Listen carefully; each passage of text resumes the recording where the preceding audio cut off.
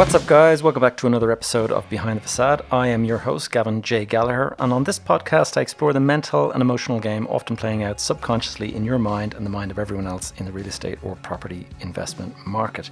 The key to success in this game is to master your mindset, your behavior, to take control of your thoughts, your emotions, and most importantly, your ego. So here we are on episode 65. And last week I was speaking with Mr. Alex Schlagman, who runs the organization SaveTheHighStreet.org. This week I am actually turning the table, and it's me who's going to be interviewed on today's podcast, and so I hope you'll enjoy that. Before I get into it, I just have some news. This past week, I've held my first 2 mastermind presentations, and a number of podcast listeners attended. And if you are interested in learning more about my mastermind, please let me know via social media if you want to come on, and I'll be happy to send you on the details. Now, if you're already on my email list, you will have received some details. But if, like me, you run a mile from spam, then maybe you have not signed up. So connect with me on the social media if you prefer, if you don't want to be on the email list. But I do recommend the email list, and there is a link to that in the show notes. So getting back to this week's episode, which I'm going to get on with straight away, I am being interviewed by Ellie McKay. Now, Ellie actually appeared on episode 59 of this podcast, and Ellie very kindly asked me if I would like to come on her huge LinkedIn profile. She has over 35,000 followers, and she asked if I would do a live interview on her channel. So basically I went on to her LinkedIn and we did a video live, and so I'm going to put a link to that in the show notes. But it'll be interesting maybe for you guys just to hear, when the tables are turned, what do I sound like as a interview guest as opposed to an interview host. So I hope you'll enjoy, guys. Without further ado, my chat with Miss Ellie McKay. We are live. Hi everyone, I'm Ellie McKay, and this week on the On a Mission podcast, I'm joined by a very special guest, the wonderful Gavin Gallagher. Now, this one is for all you property fans out there, because Gavin has got over 25 years extensive experience within real estate.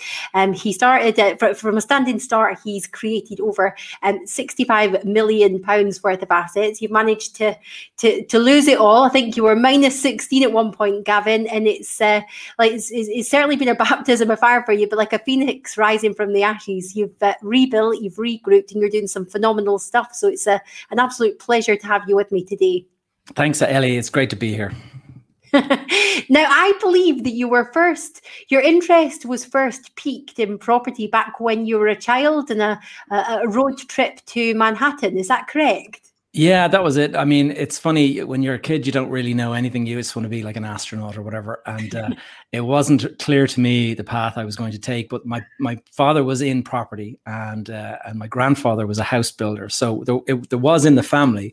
But, you know, I used to visit building sites and things like that. And I wouldn't really pay any attention. You know, I'd just be playing in the scaffolding or whatever, doing the fun things that kids do in building sites.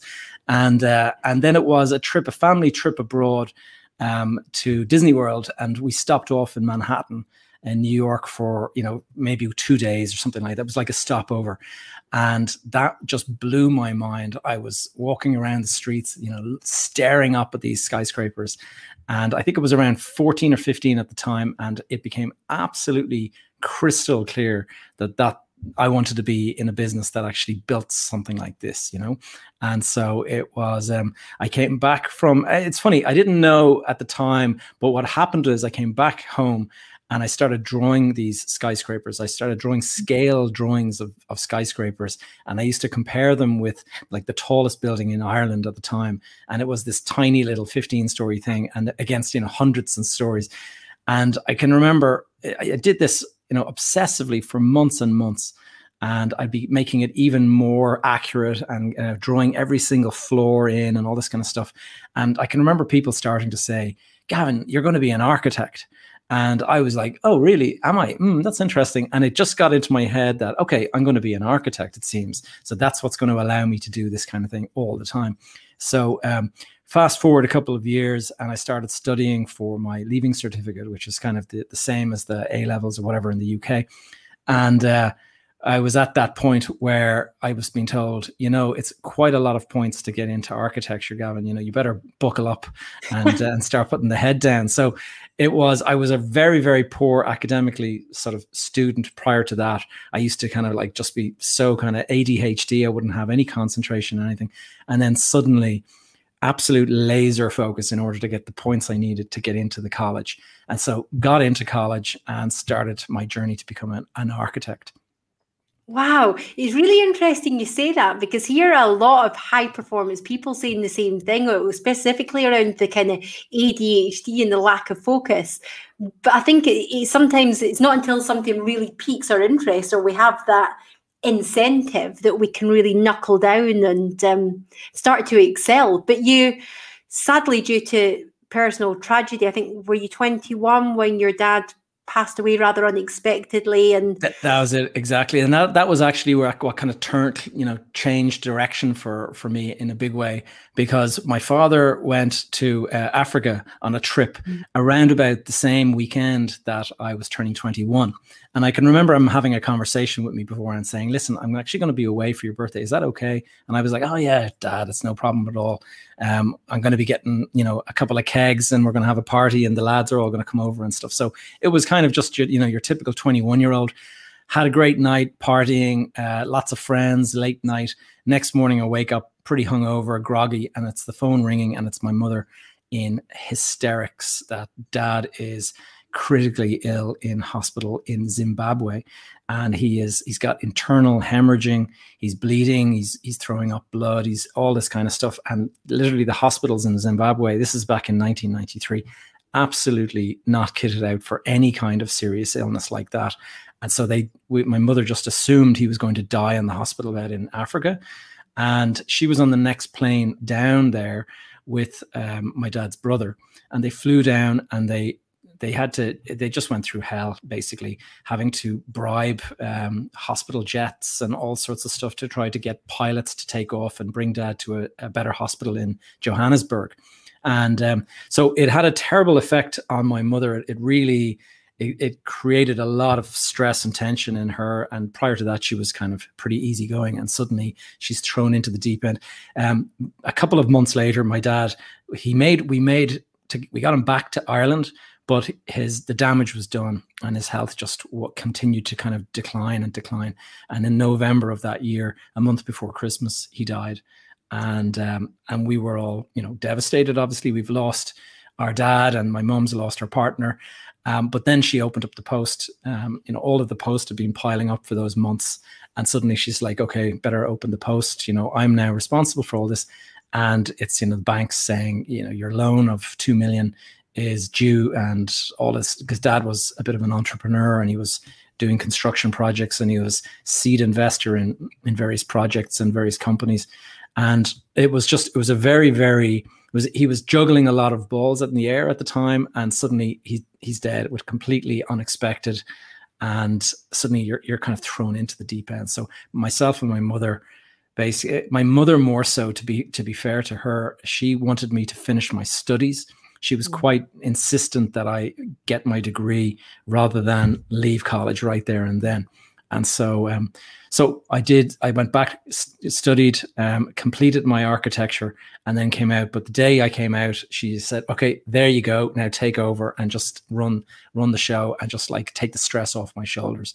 And so that's when I got involved in basically trying to right the ship at that stage, because it was pretty bad. Dad had made a lot of investments. We had to kind of get out of some of them just to kind of keep the wolf from the door. And it was disappointing to, sometimes you sell out of a property or a company, and it turns out that you sold out way too early or way too, below the value and stuff. And so a lot of these companies that Dad had been in actually went on to do incredible things, but we got out at, peanuts. And so it was a real challenge for quite a few years. And I just started to dabble then in property. I started my own architectural practice, very small, modest firm, just looking to do kind of house extensions for families and stuff like that. And at the same time, I went and I bought a little site in the west of Ireland. And that little site I got planning permission for. And I bought it for 25,000. And within a couple of weeks, I had the permission. I went to this local auctioneer and said, how much is it worth? What can I build on this? And he turned around like a day or two later and said, I've got a buyer for you, 125. And I was just like, what? Blown away that you can make 100 grand so quickly. I was earning about 10,000 a year as an architect prior to that. I mean, it was peanuts. Yeah. I was just going to say, I think I've heard you mention before as well, around that sort of time when you were just doing the smaller scale projects, and Dorothy's extension, etc. And you were literally working with clients that were trying to scrimp and save every single pound, and you might be getting a £3,000 or £4,000 fee at the end of it. And then almost by chance, you've stumbled across this small development and just made that £100,000, and it just expanded your thinking so much, didn't it? But totally, yeah. It is how quickly it kind of spiraled from there as well, because did you not buy a site in the November and then flip it in the January and net like a £2.5 million profit as well? That's right. Well, that's I'm kind of jumping forward a little bit, but I suddenly learned, that it's funny. I had weighed up architecture and property development as the two things I wanted to do. I even called my company Galdivar, Gallagher Development Architecture. That was kind of my attention span was like evenly placed on the two. And that's what I honestly thought I was going to be doing. But then I saw the massive imbalance in the value that the people value architecture versus what you can do in development. Mm. And so you were right. I was earning, peanuts. I remember arguing with clients over like €1,000 kind of an extra fee because their budget had gone way over and I'd done all this extra work. And I can remember just thinking, you know what, just forget it. And around the same time, I got this 100,000 windfall from this development. And I suddenly realized, whoa, these two activities are not equal. And I just decided there and then that, okay, I think I'm going to, turn away from architecture. I'll finish out what I'm doing with the various clients that I have, but I want to go all into property. And so I basically repurposed the firm to be more of a development management business. And so I was going out there providing service as a developer, but I was actually finding the deals, putting the money in myself, and then I was bringing in, say, a partner who would put in 50%. And so the two of us would be 50-50 venture partners, but the development partnership would be paying for my services. Yeah. So I was getting paid kind of twice. And I did this and it just kind of spiraled. It was the perfect timing with the Celtic Tiger.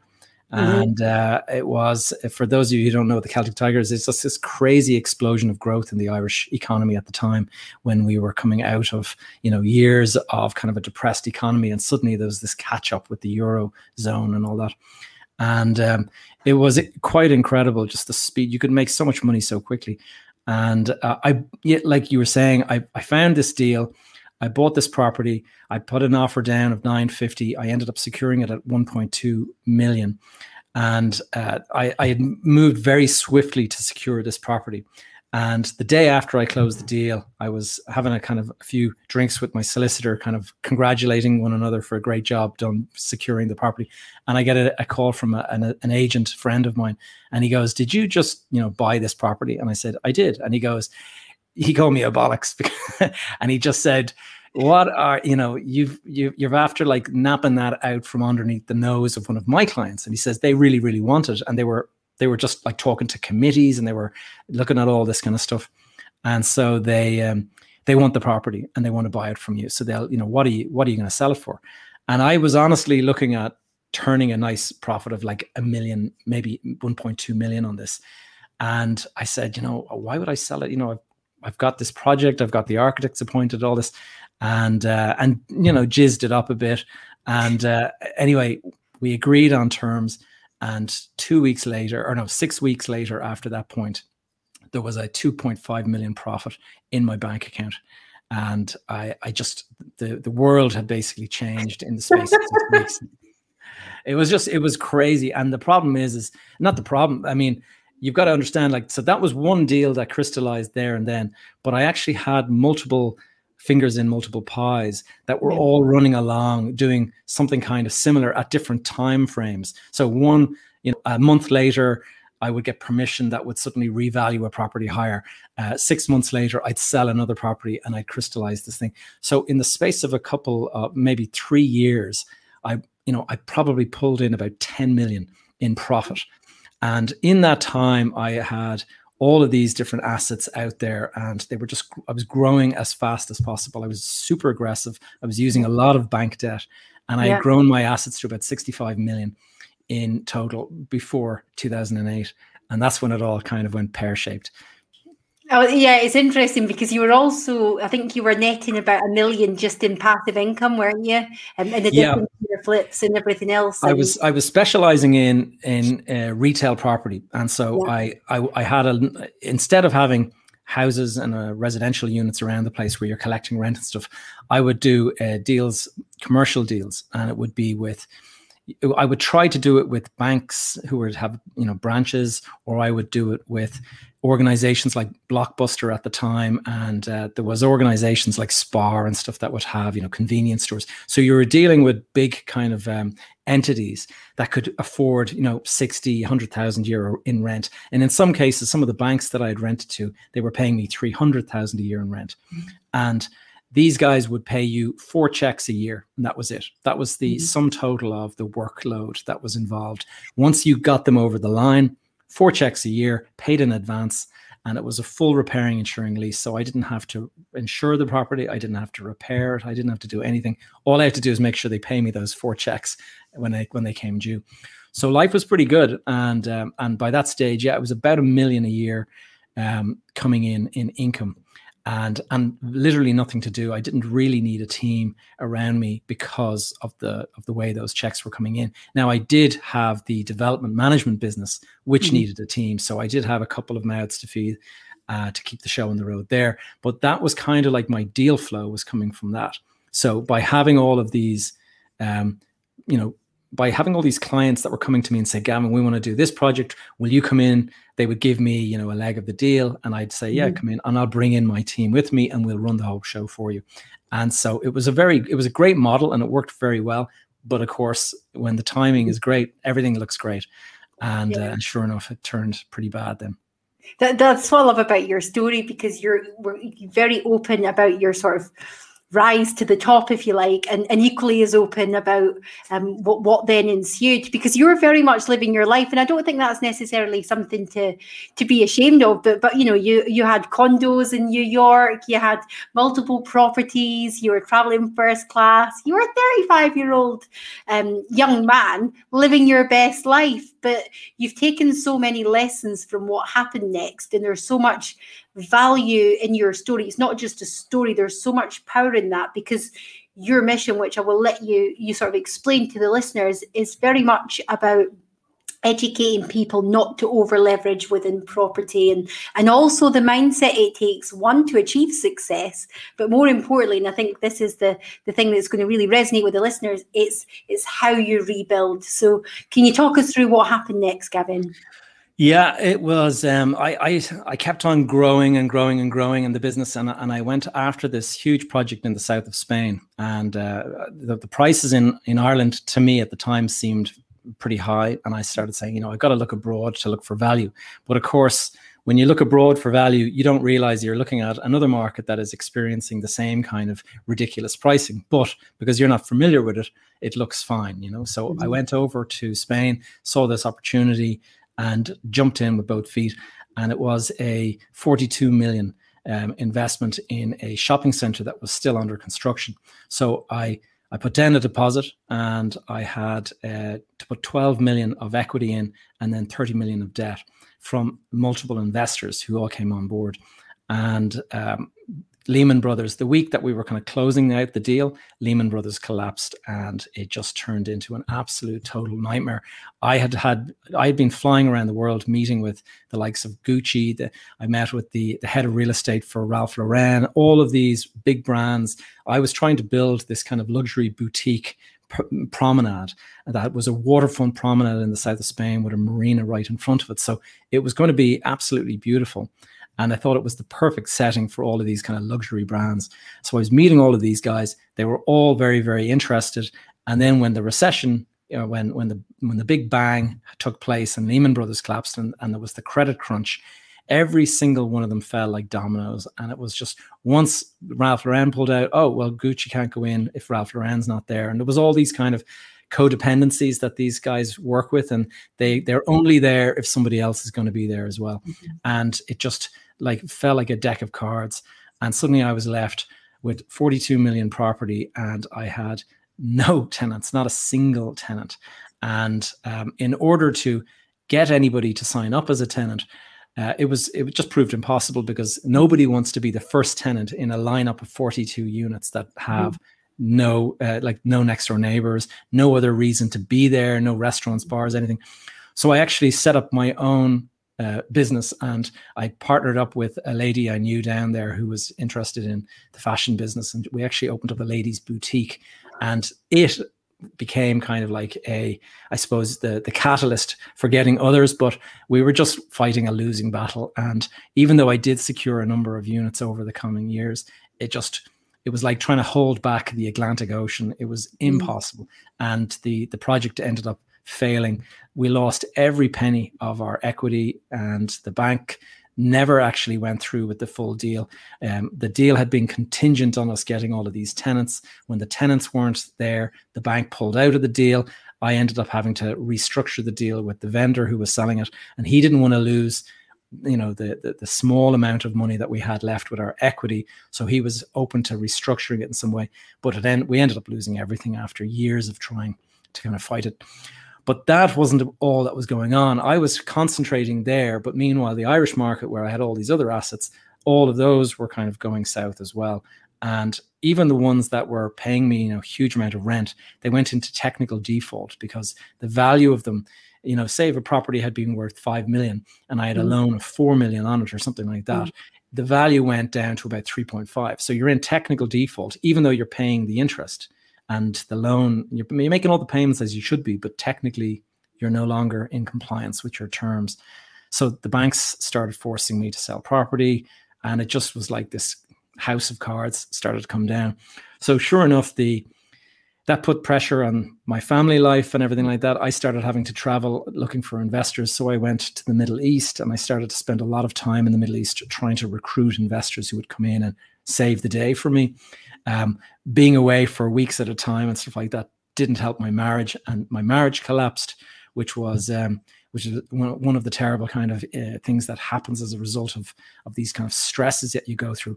And all the while I was thinking to myself, just 2 years ago, here I was, thinking I was at the top of the world, flying first class, to my house in Spain, and I had my big mansion in the south, in Ireland, and how quickly it all turns. And it's very easy to get depressed and to feel kind of like that it's impossible to go any further.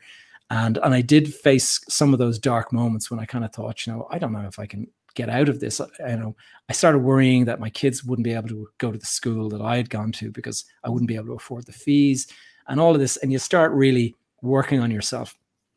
So it kept on getting worse and worse. And I can remember at one stage I had to do a report for my banks, and I had been giving them these net worth statements where you give your assets and your liabilities, and you give this like in black box at the bottom. There would be, I'm worth 20 million or whatever it would be in that sum. And over the years that had been growing and growing and growing. And I did it, and I could not believe, I thought I'd miscalculated, and it was a red -16 in the box. And I can just remember thinking like, oh my God, how have I done this to myself? How have I gotten myself into this situation?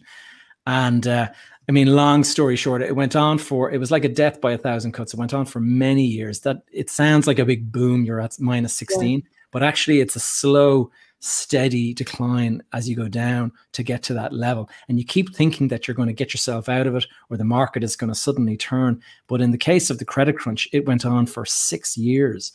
And so for 6 years, I was fighting these battles, and it just did not, the values didn't come back. and they were forcing me to sell property after property. And so my net worth was getting, lower and lower and lower, and they were offloading properties at, below market values and stuff, in my opinion, certainly below the value of the loan. Mm-hmm. And so they were telling me that the property's now gone, but you still owe us this, big chunk left over. Yeah. So it was a nightmare. Went on like that, and I kind of hit rock bottom when they did this thing called a full rental sweep, where every single penny of the rental income that I was collecting no longer went into my bank account to be distributed where it needed. It was actually sucked straight into their bank account. And so it meant that I had absolutely no access to any funds at all. And even things like paying property managers and stuff like that, that wasn't possible now. The property managers had to apply to the bank to get paid by the bank and stuff. And the bank would make everything, check everything and make sure like that. Are you sure that this isn't being funneled to Gavin in some way? There was such distrust in the banking system around about this time. And I actually had to call on my brother and ask for his assistance, and just said, like, I can't afford rent anymore. I was living in London at this stage, and I'd been forced to sell my beautiful family home by the bank. And I was living in London, and I had to come back to Ireland, and I had to basically ask my brother to let me stay in his property rent-free. And he said, look, get yourself back on your feet. And so that was the kind of the rock bottom moment. And that's when I just kind of suddenly realized, do you know what? There is nobody coming to rescue me here. I was spending a couple of years blaming everybody else for my mistakes. I thought of this as this big pity party, and like, who did this? Oh, the bloody, banks in America did this, and they caused the economy to crash. And the banks in Ireland are just as bad. They're like, they pulled the rug from under me, and all of these people are to blame. Not ever kind of thinking, turn the mirror on yourself and actually think about what were you doing? How did you get yourself into this situation? Could I just ask you, just from a mindset point of view, Gavin, because I've heard you speak about this before, and I don't know if you even grasp the magnitude of what you've done mentally, because to be at that lowest ebb and to continue not just to fight back, to rebuild in the manner that you have. Your marriage has collapsed. You're £16 million in debt. You're living in one of your brother's property. You've had to go for handouts for all intents and purposes just to survive financially on a very basic, modest lifestyle when you're used to kind of jetting here, there, and everywhere. And was there anything specific you did? I know you sort of turned to fitness around this time, but did you get into any sort of personal development or coaching? How did you, because it sounds okay to say this, and I talk about the mental health and the mindset a lot, but there's a lot of people going out there at the moment due to the pandemic that have lost everything. And hearing some practical tools at how you do lift yourself back up, I think would be really powerful.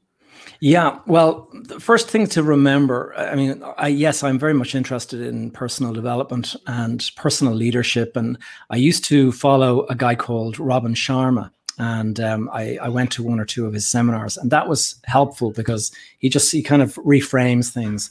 And one of the things that you have to do is, first of all, stop focusing on the stuff that you have no control over. And the stuff that I had no control over is like whether the banks decided to pull the plug on me or not. I have no control over it. So stop worrying about it. Like, do what you can, obviously, to save yourself from any further loss, but only focus on what you can control. And I thought to myself, okay, what can I control? Well, I can control my mindset. I have a good network of people that helped me build before. That network hasn't been taken away from me. I have knowledge. I understand how the process works. I understand various things. And so it's just a matter of time to rebuild. And then what you have to do is, just no matter how dark it gets, because I was in a pretty dark place for a while, is that, time moves on, and it is only literally, you're in this point along this line, like a train track. You're just at some point, say in a tunnel. And if you just stay on the train, you're going to get to the point of light at the end. And so I just kind of kept on reminding myself, look at what I have. Okay. Yes, I've lost a lot of money. Yes, I'm in this humbling situation. I've had to go and, get a job that's pretty much, at a fraction of what I used to be earning. I'm living rent-free from my brother's generosity. But I do have all of these skills and I have this knowledge and stuff like that. So it's just a timing matter. If I can do away with the impatience of wanting to kind of have it all back tomorrow, and if I can just get disciplined about my mindset, look at what I have. I have at the time I had three, I have three teenage daughters now. At the time they were much younger, and I got to see them every other weekend. And I used to sort of really lavish as much attention on them and stuff. And I thought to myself, okay, I've got three healthy kids. There's people out there that are dealing with illness and all this kind of stuff. I've got a healthy body, and I decided to absolutely go all in on my fitness. And I felt that my physical health would manifest in a strong mental health for myself. So I started going running every morning, and like literally without fail, up at the crack of dawn. I got into this morning ritual. I'll get up at the crack of dawn, and with a cup of tea or a coffee, I would get out a journal and I would write all of these kind of positive notes about my situation. I would sort of say, I'm a fantastic family man. I've got three healthy kids. I am extremely knowledgeable about the property market. And you kind of build yourself up, use the language that helps you kind of build yourself up. Don't be using all this kind of negative language like I am a failure, I've screwed up, I've totally lost it all, because that's not going to serve you in finding a way back at all. And so it's just, I think patience and discipline is something that I talk about a lot. No matter what stage you're at, when you're starting out at the very beginning, you need that same patience and discipline. And I reflect on the mistakes that I made. I look back at the way that I was a bit fluhulak, we say in the Irish market. I was a bit too spendthrift. I would, I want to go on a first class flight. Yeah, there you go, 7 or 8 grand. My daughter of 2, 7 grand for a flight seat for her. Yeah, it's no problem. Just, we'll buy her a seat as well, because once they turn a certain age, you can't carry them on your lap anymore. So that's fine. We'll just buy a first class seat for her too. And it was like that. And when you're suddenly facing the difficult moments, and like you're finding it hard to put together €1,000, and you're thinking, I cannot believe I was throwing 20,000 on flights just a couple of years ago, and here I am now, trying to kind of like scramble together like just 1,000 to pay for something. And so patience and discipline. You got to understand that the property market, and pretty much every market, like whether it's investment market or anything, it's like a cycle. And it goes, there's ebbs and flows, it goes up and down. And we have gone through this incredible bull market for the last while. And I have no doubt in my mind that it is going to come to a very, very sudden end that nobody expects, nobody sees coming. And suddenly it's going to be this big boom. And suddenly everyone's like, oh my God, running for the hills. And that will happen. And it's guaranteed to happen. And when it does, it'll catch people by surprise. And that is when your really aggressive, really impatient attitude towards making money is going to suddenly come around and bite you in the ass, and it's going to really come hard. You're going to learn some very humbling and very hard lessons. And so I now, in retrospect, I talk about my mission is, first of all, one of the reasons I sort of started this mission is a couple of friends and family members and stuff actually took their own lives as a result of financial pressures and struggles that they were going through. And when you see that, and I saw it close to hand because I was friendly with the family members and stuff like that, so I could actually see the devastation that it does and what it leaves behind. So I kind of thought, okay, well, no matter how dark things were going to get for me, I wasn't going to do that to my family. So you move away from even thinking along that line, no matter how dark things get, and you start to think, you know what, I'm going to make this bigger than myself. This is not about me any longer. This is about me saving the lives of people who perhaps in the future could get into this situation. And there was quite a number of very, very successful property people in the Irish market who took their own lives. They just could not handle the look of failure that they had when they were declared bankrupt, or when they couldn't afford the fancy, lifestyle any longer. Marriages collapsed. Suddenly they had to take their kids out of the fancy school, all of this kind of stuff. And a lot of men in particular take that kind of failure very much to heart, and it damages their ego. And part of the reason it does that is because they built success, financial success in particular, they rolled it into their ego in such a big way. And that is one of the biggest mistakes that you can make, is make all of your success, if you're doing really, really well, don't wrap your ego up in that. Like that's when I turned to fitness. I thought to myself, you know what? It doesn't actually matter how much is in my bank account. I can still be fitter than anybody else I know. And I can still be an Iron Man who kind of goes out and does these kind of enormous events and stuff like that. You can't take that away from me. It doesn't matter what my bank balance is. And that is something that I can control. The commitment to the training, I can control. All of that kind of stuff, I can control. And so I focus on what I can control. And I try to share the message to get it out there to as many people as possible, that it's not about the size of the bank account. It's about, what you can control with your life and the people around you, and just kind of make it about something other than financial success. I think you said so much there I'd like to unpick, but the fact that our identities are not linked to our successes and our failures, probably the most powerful thing. And I think unless you've experienced that level of stress firsthand, it's perhaps difficult to comprehend it. But as a child, as a young teenager, I sadly watched my parents go through bankruptcy. They had a couple of retail units. They over leveraged. We'd had a pretty nice lifestyle growing up, 5-star holidays, nice big house. And then we ended up sort of having the bailiffs at the door to repossess our things. And it's only through speaking to my dad in particular afterwards that he told me that he'd really battled with those suicidal thoughts.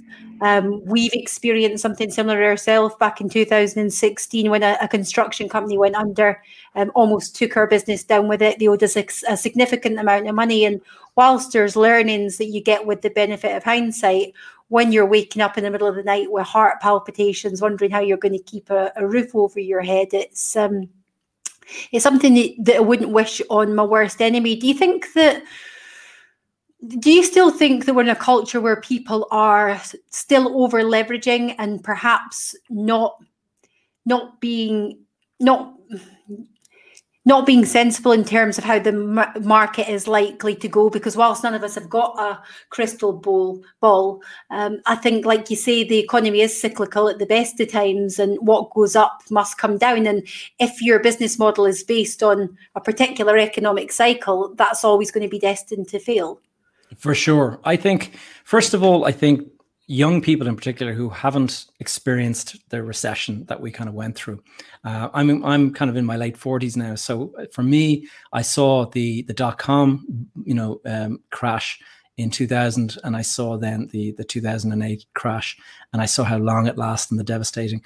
But there's a lot of people who will have just, graduated from college, and they'll be out and they'll be dabbling in this market, and they'll be out there thinking that, you can't lose at the moment because the property market is on fire and they're making so much money and, borrowing money. And I met with a guy that he's in a kind of a bank, a lending kind of institution just yesterday. And we were chatting, and he said that there's a guy, one of his clients, and it's like a gambling addiction almost. He says he just, as soon as he makes money, he's straight back into them, borrowing as much as he can to go and roll into the next one.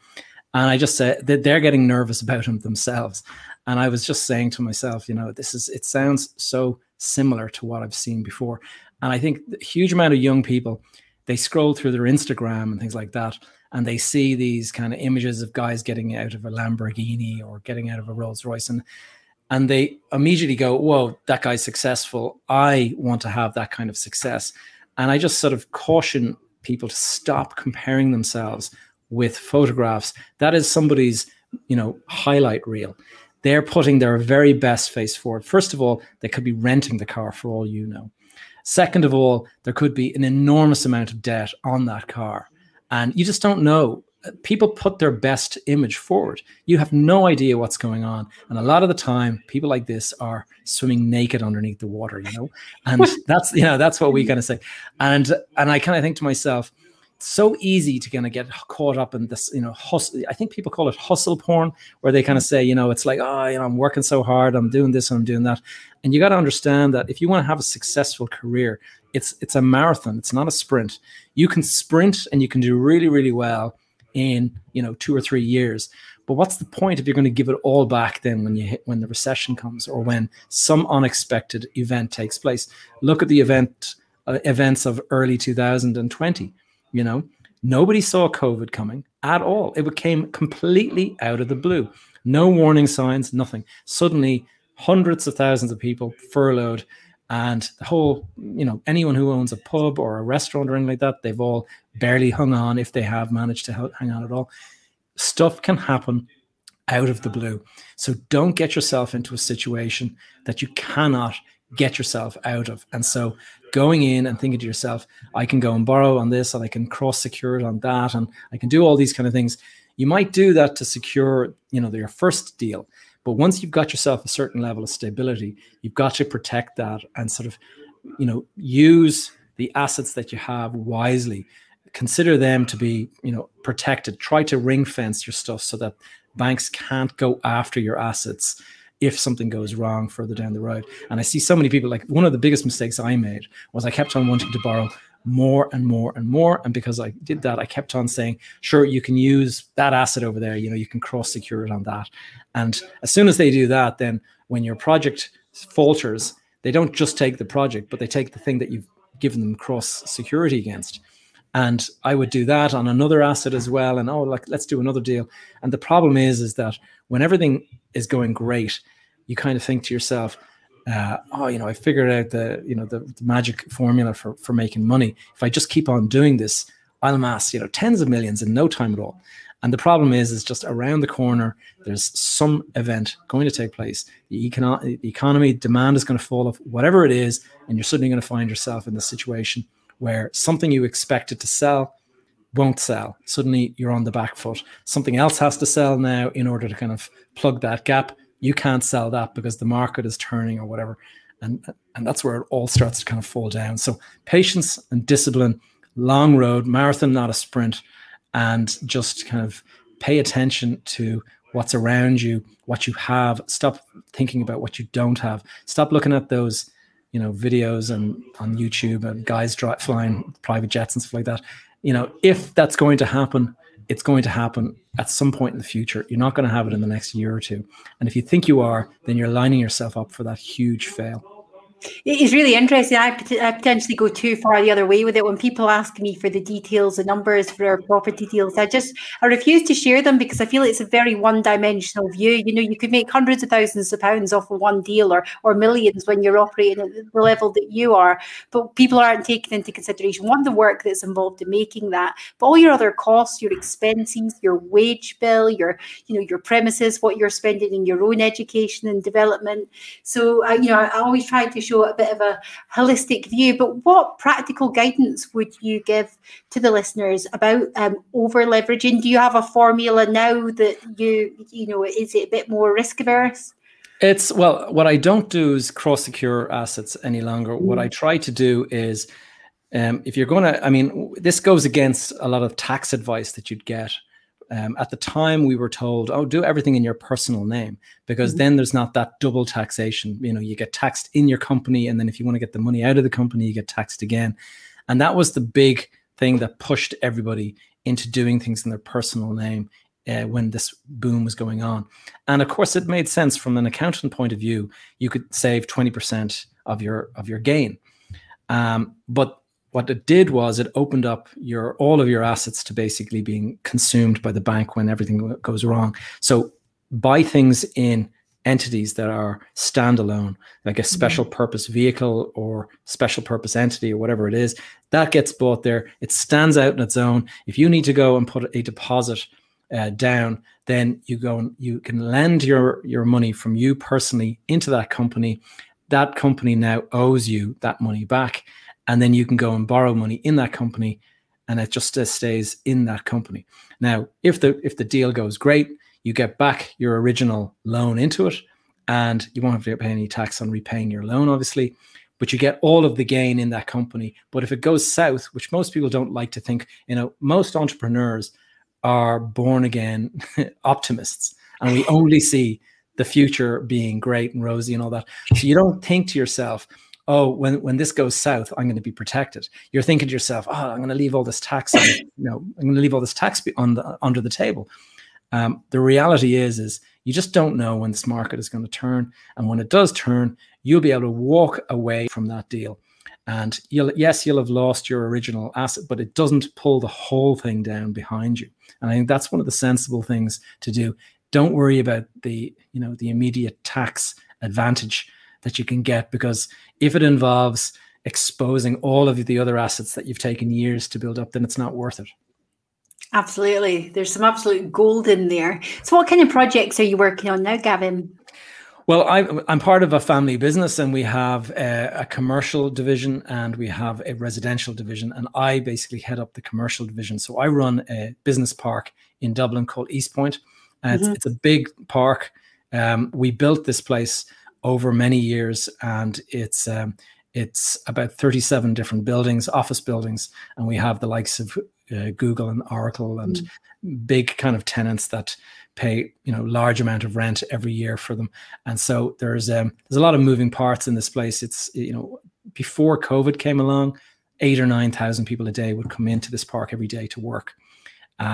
We would put on bus service for them and all that. So we have a shuttle service that would do 3,500 people a day, and we have to manage parking for 2,500 cars every day. And so there's quite a lot of moving parts. But when COVID came along, it's been turned upside down, and we've had the place has been empty for months. Now, thankfully, we work with big multinationals, so the rent hasn't stopped.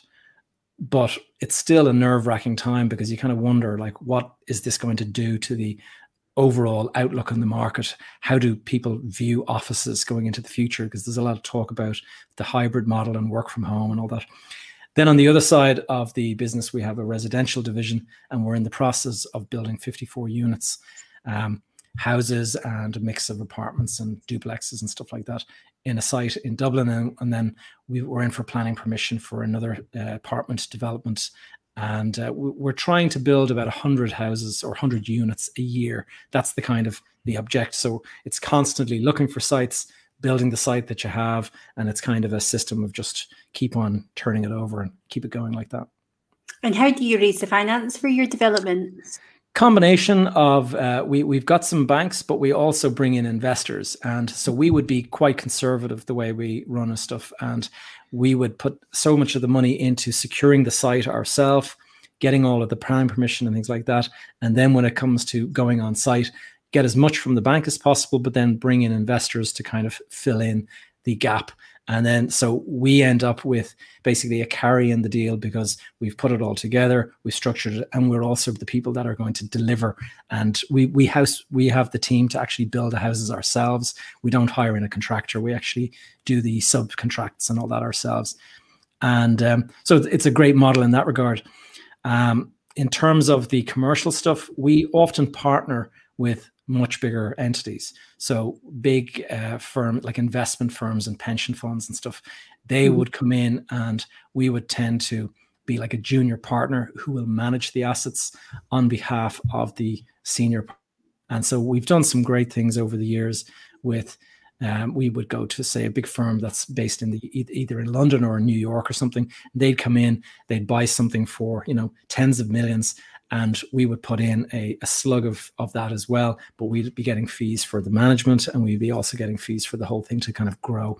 And when it grows beyond a certain level, it triggers kind of extra reward payments for ourselves and stuff. So it's a nice way to structure it so that you're aligned with your investors, but it allows you to bring in fees to kind of pay your bills and your salaries and stuff.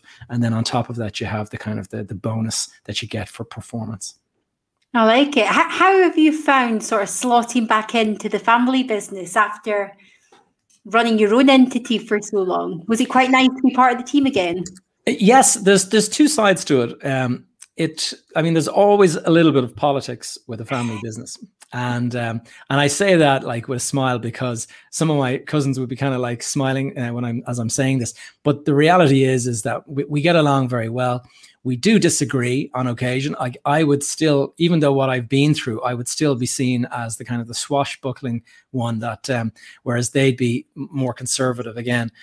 In terms of the the good side of it is that, you know, it's fantastic just to kind of be in a big company that has kind of the wherewithal to survive through something like the pandemic.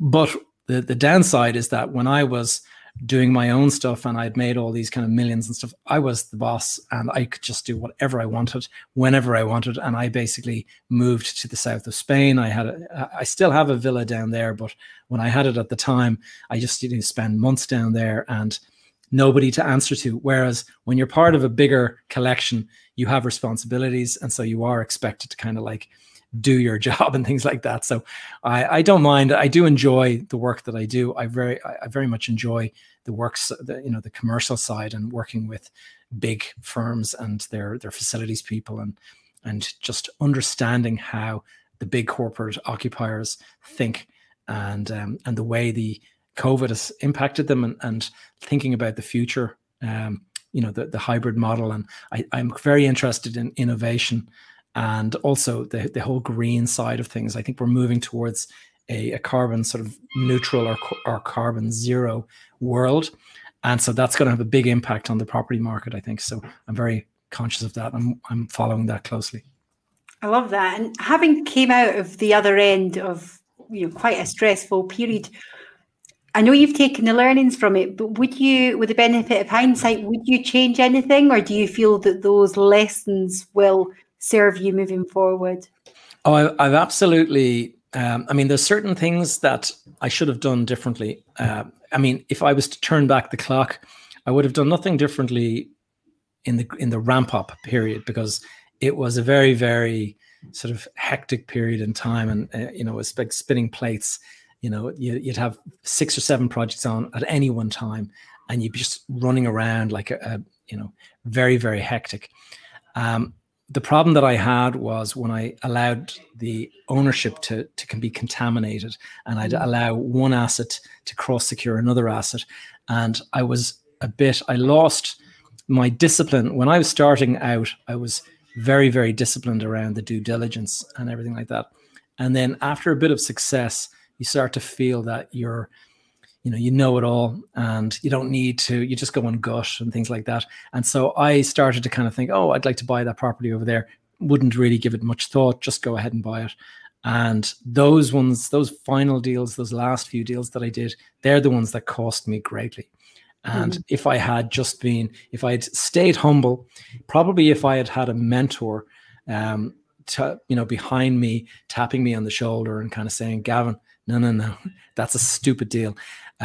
Because I had all this huge success, I kind of felt like I could do it all, and I thought, I've made millions, I know what I'm doing, and that's the big problem is that your ego gets in the way. You become kind of a little bit oblivious to the risks. And so I do think that looking back now, I probably could have held on to an awful lot more. I mean, I lost a lot of money in that recession, and I probably could have held on to a lot more of it if I had been more disciplined, and if I had just, paid attention to the ownership and the structure and things like that, and not allow the debt to contaminate each other asset. Stay humble. What great advice. Well, final question for you, Gavin, because we want to be respectful of your time. But you mentioned there, you wish with the benefit of hindsight that you'd had a mentor yourself. With 25 years of extensive experience, the highs, the lows, the learnings, is that a space that you would venture into to support and coach other young budding property entrepreneurs? Yes, it is. In fact, it's something I'm actively working on at the moment. I'm putting a mastermind group together, and I hope to launch that in the coming weeks. But it's very much in that area. It's very much in the whole mindset and establishing confidence on the way up, but also then when you've started to make it, to have the wherewithal to kind of see when you're making mistakes and to stay humble and to remember it's a marathon, not a sprint. And so that's happening now at the moment, and it's kind of come off the back of my own podcast that I started last year during the pandemic. And as a result of that, I've had so many messages of people sort of saying that the story resonated with them and they'd like more advice on this and that. So it's kind of evolved from that. And I quite look forward to getting going on that. Well, you've been an absolutely fantastic guest. I just love the openness in which you share your 25 years of wisdom. The listeners will get so much value from it, Gavin. I would urge everyone to connect with Gavin. Please, what's the name of your podcast, Gavin, and how else can people find you? My podcast is called Behind the Facade. And I also have a YouTube channel just by my name, Gavin J. Gallagher. I put the J in there because there's quite a lot of Gavin Gallaghers in LinkedIn. So if you're trying to find me, the J is important. And I'll actually, when this goes up on LinkedIn or when this goes up on your podcast, I'll go and I'll drop in a link to the podcast. That's fabulous. Well, you've been an absolute pleasure to interview, Gavin. Thank you very much for your time, and all the best for the future. My pleasure, Ellie. All right, guys, I hope you enjoyed that conversation with Ellie Mackay. That is all for episode number 65 of Behind the Facade. Thank you so much for listening. As always, my number one ask is to leave a review or simply share the episode with someone you think would benefit it. In the show notes, you will find a link to today's interview, the actual video interview that took place live on Ellie's LinkedIn profile. And if you have any other questions or topics you would like me to cover in future episodes, please connect with me via the Facebook group Behind the Facade Community. Alternatively, you'll always be able to reach me on social media using the handle Gavin J. Gallagher, and that includes the YouTube channel. Lastly, you can stay up to date with various events and challenges I'm working on by adding your name to the aforementioned email list, and you'll find that at gavinjgallagher.com/go. All right, folks, it's been a good weekend. Nice weather here at the moment, so I will see you all next week.